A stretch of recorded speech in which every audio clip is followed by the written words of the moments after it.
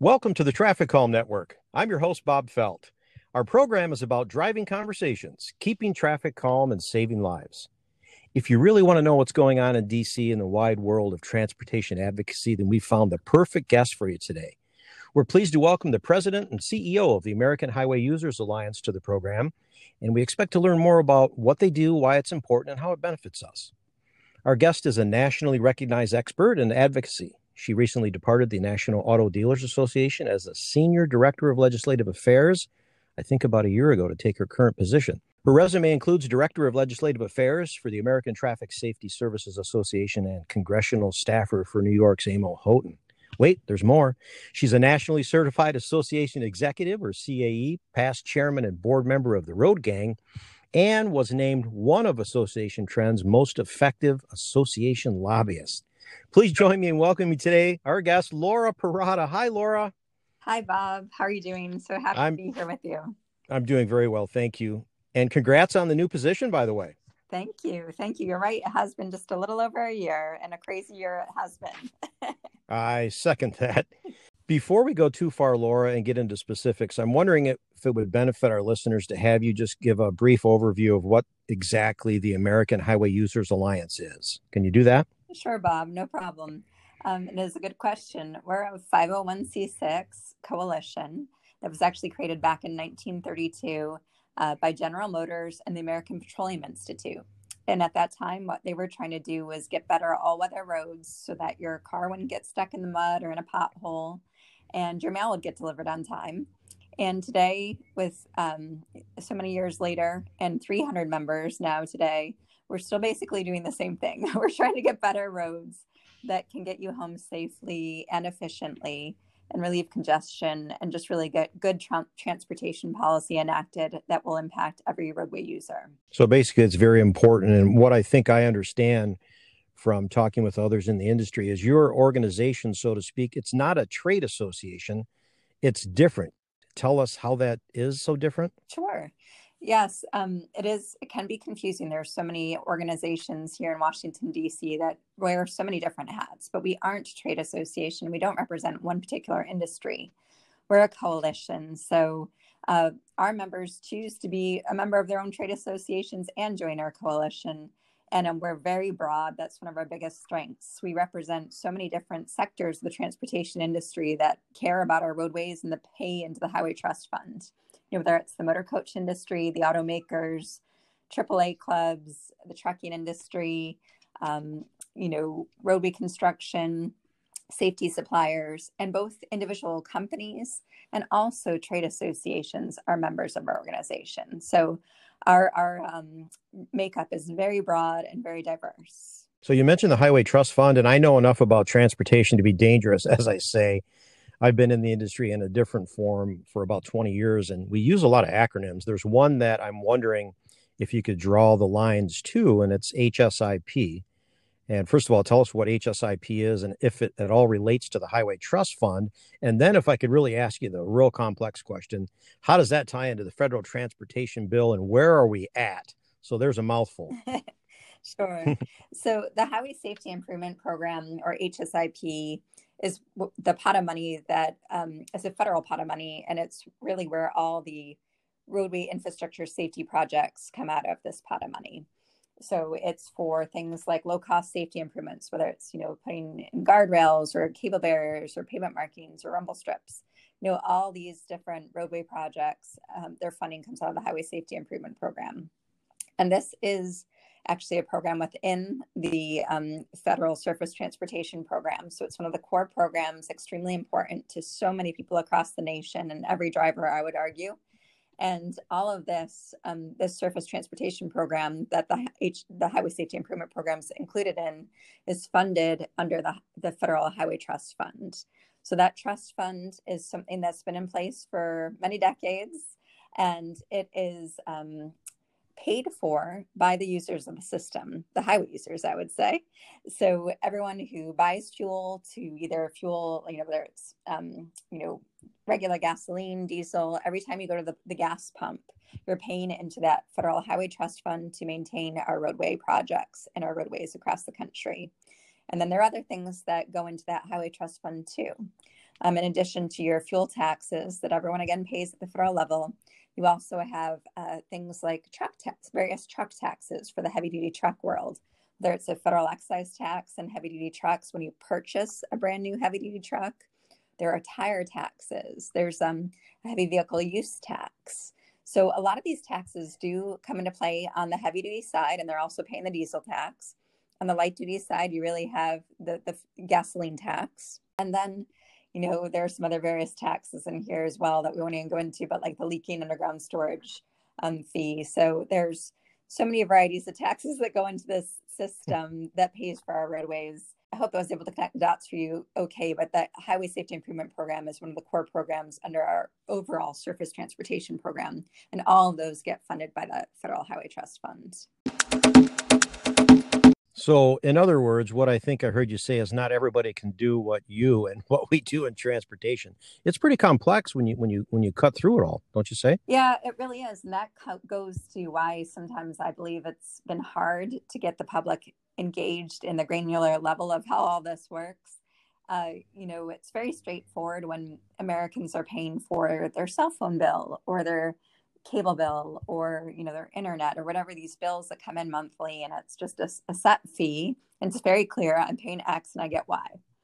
But unfortunately, most Americans think when you drive on the roadways it's free, which it absolutely isn't. And you're paying this gasoline highway trust fund tax on a regular basis when you fill up your gas tank, but folks aren't realizing that you're actually paying for the roadways when you're filling your tank, and that everyone has to pay a little to get a good return on investment on their infrastructure. And unfortunately, that's kind of a failing of, first of all, the federal government's taxing so many things, but then we're not communicating enough about the value of some of these taxes to the average person. Well, we are communicating some things well, and I think it's the fact that there is a federal transportation bill, and these are my words, and you've heard it before, I'm sure. Did we kick the can down the road again? And I think you know what I mean about when we talk about federal transportation bill. Did we just what are they called?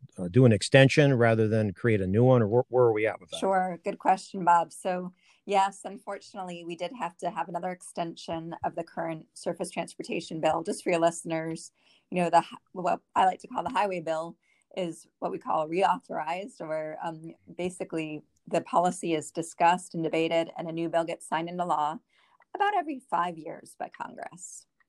And that was the current FAST Act that we've been living under currently. The current Surface Transportation Program was expired actually September 30th of 2020. And so Congress had until September 30th to pass a brand new bill or to extend the current law. And unfortunately, I will say in large part due to COVID and election year politics of a presidential election and all of that, they did kick the can down the road again and had a 1-year extension until September 30th, 2021 to get this new bill reauthorized. I will say, though, on the positive side, I do think it was good that we got a year extension rather than a couple month extension, because when you get several extensions in 1 year, it really makes it very hard for the state departments of transportation to do any planning when they don't know, if the money is going to keep coming, if they're going to have stability.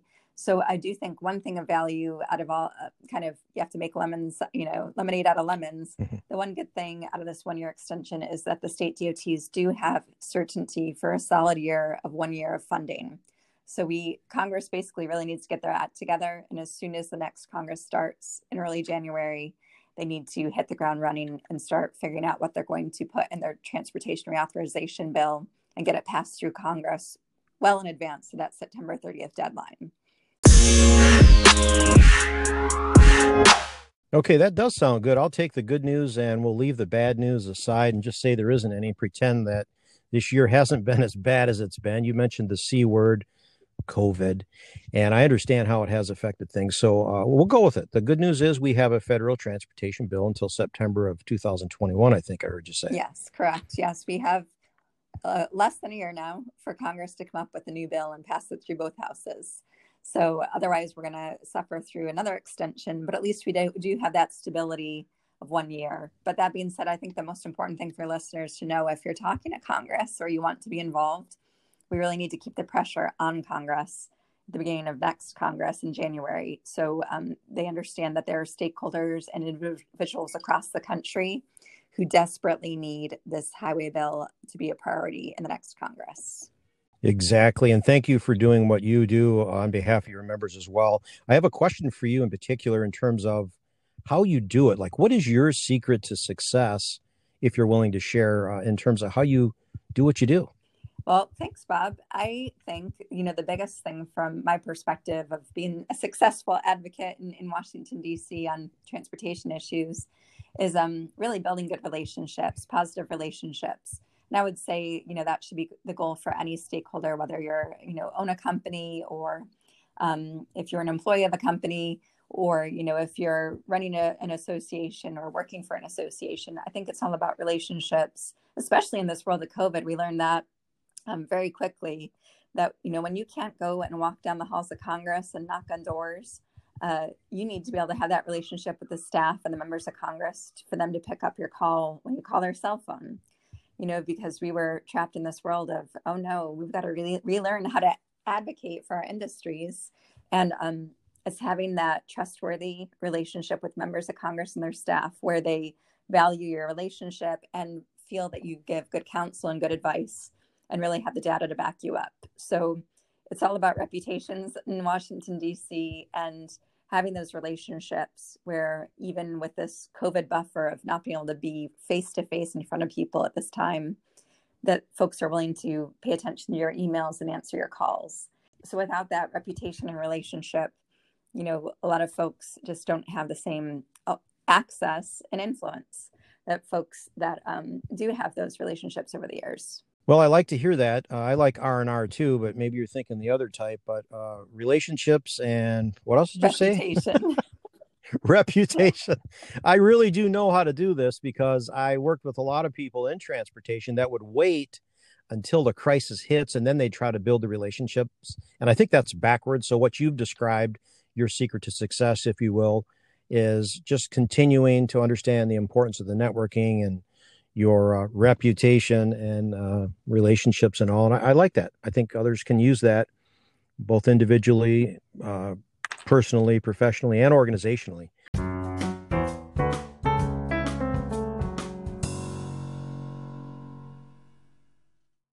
We're talking with Laura Parada of the American Highway Users Alliance, and I wonder what 2021 looks like from your perspective. Is there a big event or something you'd like to share with us coming up next year? For the highway users, well, we are constantly putting out new webinars right now. That's been our biggest thing ever since the world of COVID. We used to do everything face-to-face, but now it's all about everything being online. And we haven't released our webinar schedule for next year, but it will be all on our website shortly. I'm believing that our first webinar will likely focus on autonomous vehicles policy, and we're looking at early February for that event. I know we also are planning some safety technology showcases, virtual safety technology showcases. We actually had our first one ever this September. It was extremely successful. And what we did was, this was an event we used to have on Capitol Hill, where we'd have an exhibit hall with some of our members and members of Congress and their staff could stop by and physically see some new innovative technologies.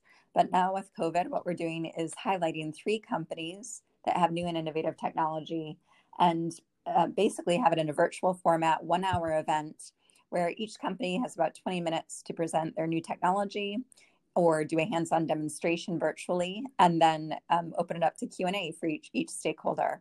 And this past, I guess it was September, we highlighted Volkswagen's reactive headlights. We also highlighted GM's Super Cruise and Michelin's Updisc tires. So this is the type of thing where there's something kind of late-breaking technology that we can really bring to members of Congress and their staff and also the agencies without making anyone leave the comfort of their chair. So this is something that was very successful, and we're planning for at least 1 or if not 2. I just don't have the dates yet for 2021. And then we always have our big annual meeting in the fall of 2021. So those are our big things we're working on. I like the fact that safety is part of it, but because I have a short-term memory loss, what was it? Virtual safety technology, something or other? It's the Virtual Safety Technology Showcase. Oh, that's right. Showcase. I did like that last word. Virtual Safety Technology Showcase and you've already done this in 2020. You'll do it again in 2021, and you'll every time you do this have different companies. We always want to bring different and new technologies and highlight different companies. So, and another thing we try to do with the showcase is really have different types of technologies and not something too similar. I believe one of our members that was interested, for example, in demonstrating some technology is Potters. Potters, NHTSA member as well. Yes. And they were looking to show the benefits of pavement marking retroreflectivity. So, we're always trying to highlight, whether it's on the vehicle or on the roadway, some different safety technologies and bring something new to the table. Yeah, I think it's very important. It's necessary. The innovations are always being developed. In fact, in some cases, they're being implemented, and I find people, even my own family, that don't realize there are certain things out there. So we can continue to do a good job or a better job communicating. We're already doing a good job, but we need to do a better job. I'm wondering here, because we're short on time today, if you could just tell us, is there anything from your standpoint, personally, professionally, or maybe the organization, that you'd like to talk about in terms of what the future of transportation looks like? I mean, is it any different than it is now? Well, I will say that I think that the future of transportation is definitely evolving. I think we're on the cusp of a lot of new technologies coming online, especially in the vehicles, that are going to be really life-changing. And it's was a little disconcerting, I think, that the FCC has decided to move forward with breaking up the spectrum band for transportation safety. That's something that I'm very concerned about, to make sure that our vehicles are able to talk to each other in the future. And now we have to worry about interference that might be caused by what happened with the FCC moving forward with divvying up the safety spectrum. But that being said, I do think that technology is evolving really quickly, as we see. I think another big question mark is whether Congress can get things together and pass autonomous vehicles legislation as well. Because, there's always more to be done on the roadway side and the infrastructure safety side and the engineering. But also there's just this other world of autonomous vehicles and safety technologies and vehicles that are really going to bring a whole nother layer to what we're seeing out in the roadway. And I'm excited about it. I think who it's going to benefit the most are some of our populations who, as maybe they age or even today, they don't have access to a vehicle. But think of a world in the future where someone who's visually impaired can drive to the grocery store in their autonomous vehicle, or someone who's 95 and maybe can't drive a traditional vehicle anymore can get to the drugstore to pick up their medication without relying on anyone. This is really a whole new world. It's just a matter of how many years does it take us to get there, and can we have a national vision to get us there as well, rather than a patchwork with different states passing different laws. Thank you. We've been talking with Laura Parada. She's now the president and CEO of the American Highway Users Alliance. Laura, thank you for your time today. We really appreciate you spending time with us. Thanks, Bob. It's been my pleasure. I appreciate it. Be sure to follow us on social media. You can find Traffic Calm on Facebook and LinkedIn. And until next time, use your head, don't drive distracted, and be safe. Driving conversations, keeping traffic calm, and saving lives. This is the Traffic Calm Network.